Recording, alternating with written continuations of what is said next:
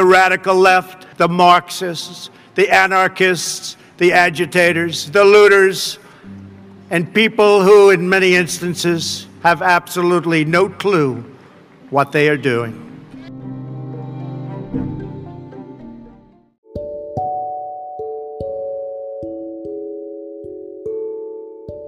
Welcome to What Radicalized You, a podcast of stories and experiences that have shaped people's ideas about our world and the way society should function.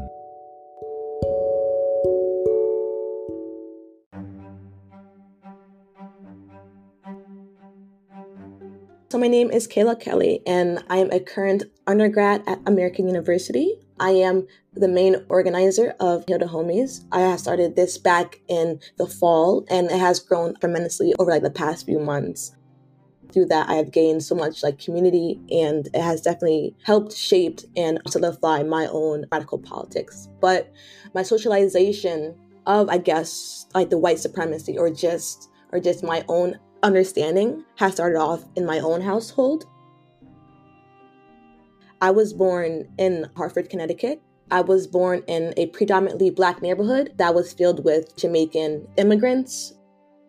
Both my family and my neighbors were Jamaican immigrants, and I was attending one of the worst schooling systems in my state. My school was predominantly Black and Latino. And with being a majority Black and Latino school comes with policing of Black and ethnic bodies. Police officers often hung around my schoolyard and in the hallways. I remember vividly I was late to school one time and I was walking down the hallway and this police officer, was following me from a distance to class. And mind you, I was only in around second or third grade. I didn't think too much about it at that time because I thought it was their duty to protect. But what harm can a second grader really do to the greater society, really? And so with the policing of our Black bodies and our ethnic bodies, the ISS room often filled up with Black kids. My friends were usually in those rooms and I would barely see them in class because they would be in those rooms. I'm staring at the walls for ever so hours. And I didn't think much of it at the time since the media portrayed that idea of law and order. I just thought that they were trying to enact order amongst me and my peers in order for us to get an education. The negative image that they portrayed us as was enacted by students. If you treat a student a certain way, they will embody it. And that's the same thing with children. If you give a student the impression that they're the best, they would act like the best. But if you treat a student as if they were an up and rising criminal, as a felon, they will enact that sort of behavior to feed into your image because they think that's the life that was set out for them. And that's the reality for many Black individuals, We're now often seen as doctors, as a typical capitalist job positions, and more so just working to uphold those white people in power. So through quote unquote lower level jobs or just taking up space in the carceral system. So in terms of my school environment, since kids were given the impression that they were quote unquote bad, they often had fights weekly at school over small things and what they have been told by teachers, by the police officers, that they're rambunctious, that they're horrible, that they're greedy, that they're this, that they're that. And they fed into that image and they role played as that. So my school wasn't the safest, nor was the best at all in terms of quality rise because our textbooks were also very outdated. They were from the 90s. But my learning still always extended outside of the school walls because I'm a naturally curious person. So I never really stayed within the boundaries of the school bubble. I wanted to know more than what my teacher was telling me because I feel like there was more out there, but I was often criticized for doing so. My school had a lowest graduation rate of around the 50th%. And many of my were victim of the school to prison pipeline. And it felt gross to see my own peers get thrown in the back of a police car. And I guess that's where like the fear of police came from, being afraid that I might be next. Even if I were to walk down the street with a friend and like we were just getting ice cream from an ice cream truck, when a police car would drive by, my heart rate would always rise because I thought that I was in trouble, but really I'm just getting an ice cream cone. In terms of home life, I live with immigrants from Jamaica. They moved to the States around the 90s, so not too far ago in my childhood. We had a sense of solidarity within our own community. Since like everyone was a immigrant from Jamaica, we often like looked out for each other. So almost everyone in the neighborhood had a community garden. And what they would do often is that they would bring goods from their own garden in order to trade with another neighbor. So what my grandparents did, they grew vegetables and they grew herbs for tea. And then they would switch with someone else who had ginger root or etc. to look out for each other. And since they were all low income, they also like looked out for each other in terms of money because government assistance wasn't really assisting, but they had that type of solidarity for each other. And that just makes me like realize that, you know, even like looking back, we did many like quote unquote radical things that would challenge the governmental structure, but like we didn't really name it as radical. Like we just like named it as just looking out for each other. It was a sense of the solidarity economy, but at its most like basic form. So with them being immigrants, they often try to push away from being radical or like overly political. They wanted to stay politically neutral, and they were often cautious about upsetting white people. You know, like in the home, we would talk about like, oh, this white individual was being so rude to me at work today, etc. And, you know, like when I would ask them, like, what did you do in response? They would be like, oh, I turned the other cheek. And I never felt good with those type of like responses because I was the type of child who wanted like to challenge the narratives. But since Black America often buys into white neoliberalism, that was often looked down upon in my own household. So I refrained from quote unquote acting out to white fascism for a while because I didn't want to upset my family. From there, like I never wanted to upset my family or put them in a situation at all. Since we were targets of white supremacy, there were heavy celebrations of Black first so that like they didn't have to pretend anymore in this system because there was a Black figurehead in power. So once Obama came into the presidency, that felt like a wave of hope and relief because they believed that their problems with like white coworkers, that them being followed in the grocery stores and just systems of like financial inequalities would be erased by the election of this one Black man. And that's the fault with the Democrats in general, because they would try to forcefully Black Americans into believing that their leader is what's best for them. Like we allow the oppressor to tell us what's best for us, even after they enact harm against us. And that's weird how we take food from the enemy's hand so willingly, like without any question. And it was easier for them to do so since they had a Black man enact their neoliberal agenda. So it was easy for people to do so. Even admittedly, when I was younger, I didn't think of this as bad because I thought of it as a chance of opportunity, as a chance to, you know, like finally like challenge the system because, you know, like I was tired of having my TV shows being like predominantly white, of seeing people who look like me on news channels, etc. Like I felt like this was finally a new beginning. I was young. I didn't really know much like that. But my whole like narrative has changed, you know, like with being passive. In 2011, my mother married another Black person, of course, and we moved to a white neighborhood in the suburbs.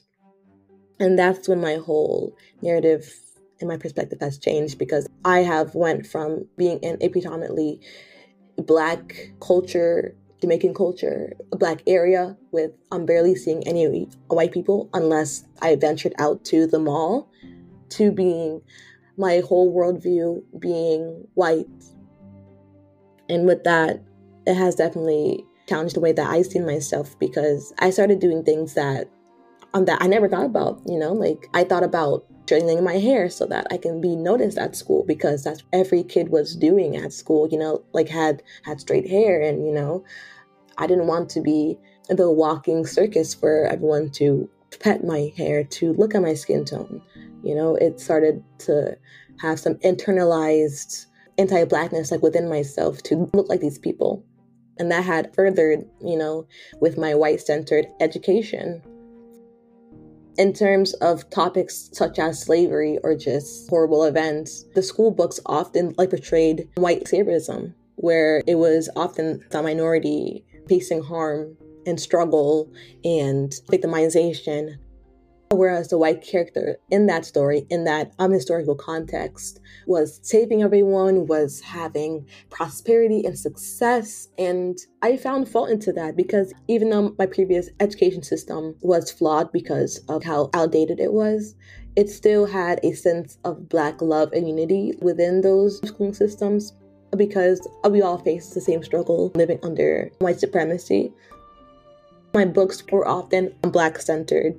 So I gained that self-love at an early age, and for it to be challenged in this environment was fairly interesting. With this over-glorification of the white stereotype complex, it was a lighter flame that ignited in me to be curious to learn more about my own history.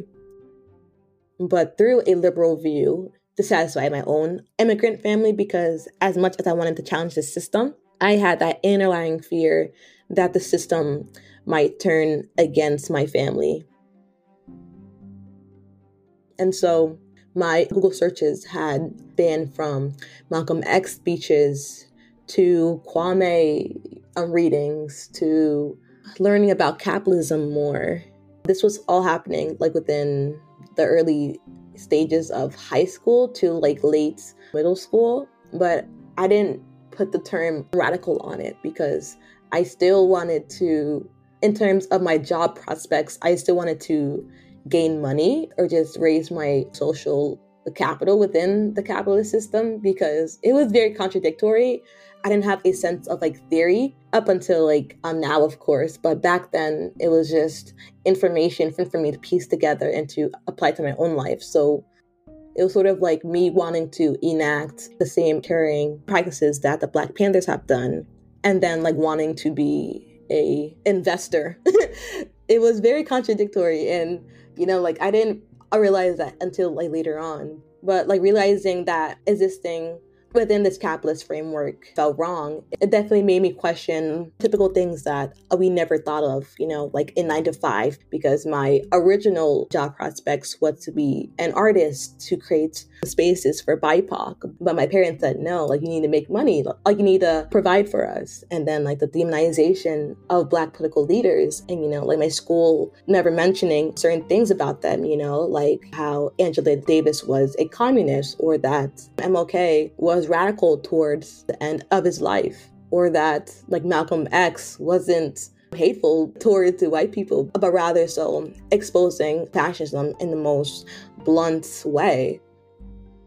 I think what also radicalized me was problems within my own family.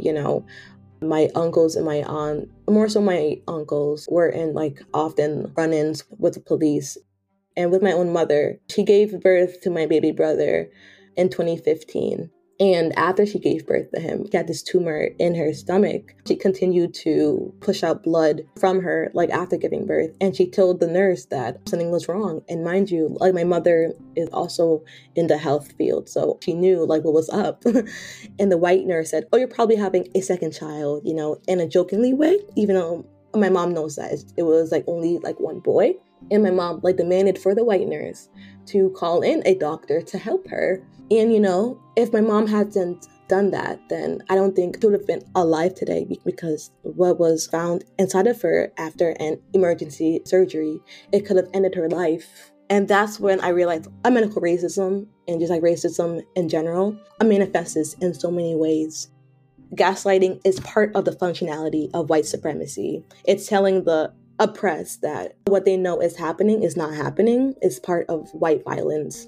And this is the formula of the white supremacist system. They would identify an enemy, so that could be a houseless folk, marginalized communities, enact policies and policing systems that inflict pain into the enemy that maintains their white social power, blame the pain on the enemies, usually having a representative from those communities to convince their audience, like Kamala Harris, and present themselves as the strong men who can fight the enemies.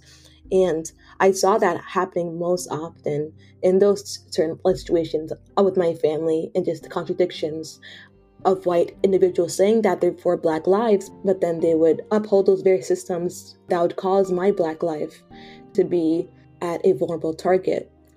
And so I had these radical tendencies, but wasn't sure on how to frame it. And leaving outside my predominantly Black bubble and being exposed to white liberalism had really changed the narrative for me. And so through self-education, mainly through social media, because social media, like, it had exposed me to curiosity of like others and to challenge the system in different ways. I wasn't too vocal about it up until 2018, 2019, where I started to challenge my own school for their own white supremacy. And, I often held marches at my school. I started to get into police abolition after interning at a law firm in my hometown in Hartford, where I previously lived, with the clientele being vulnerable and just like reminding me of my own family. It just made me want to liberate these folks more, because my entire theme is liberation. No one was able to liberate me. I had to undergo that process myself, because my family never wanted me to be like where I am currently, just like fighting like fascism weekly by yelling at cops, by going out and marching and providing for the outward community. They wanted me to be passive and to turn the other cheek, but they often relied on the law to do so. And that's where like the fault is that the problem is often assumed that the eradication of the legal apparatus is equivalent to the abolition of racism. Like, racism persists in a framework that is far more expansive and vast than the legal framework, since it's deeply embedded in the structures of our society. It's like we need to develop an analysis that goes beyond an understanding of individual acts of racism and a persecution of individual perpetrators. And so I believe that 2020 has definitely made me put a label on my own political affiliation, because before I was just questioning. I didn't put a label on it, but I knew what I wanted.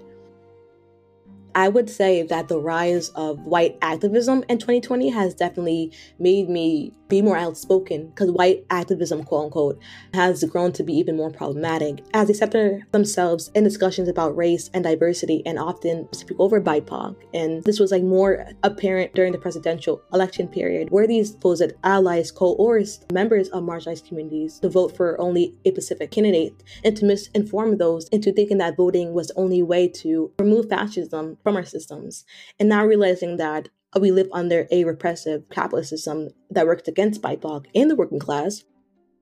These white activists downplay the mixed feelings of these communities who don't wish to choose between the two white supremacists. And concepts like abolition became liberalized in that year. And instead, it's not being seen as a facet of liberation thanks to the rise of white activists.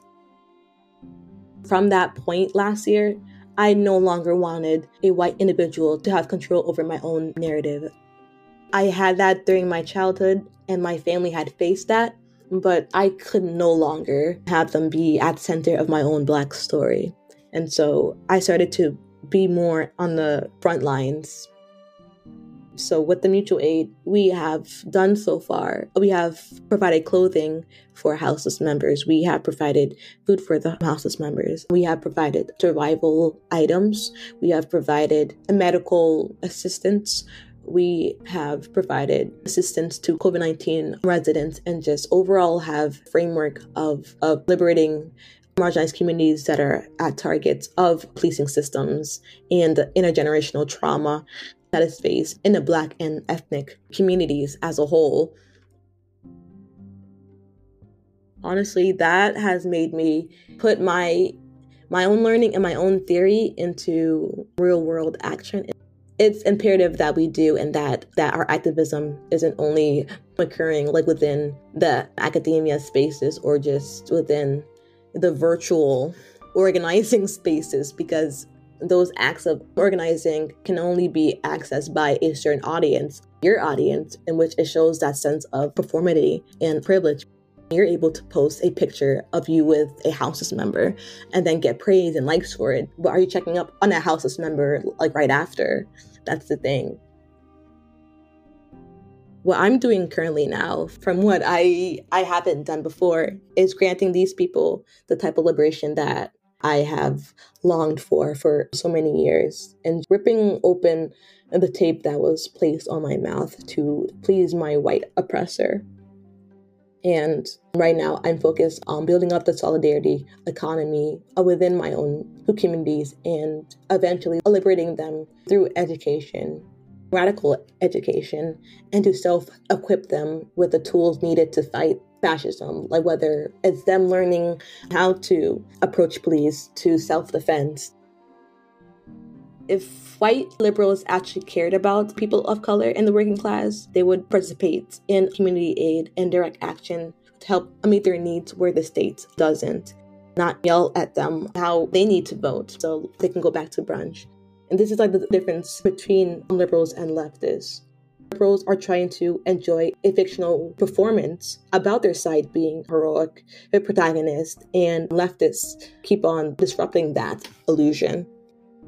And so it's important for individuals to be mindful of where their actions are going towards, and not in a way to raise their own social capital. It's up to us to have a sense of consciousness arise in our own communities in order for us to defeat fascism, because it's not done by a Black messiah or by a special person who will lead us all. It takes a village in order to beat the white master and to take the tools from the white master, because soon he'll be out of tools in his drawer if we are able to take them from him.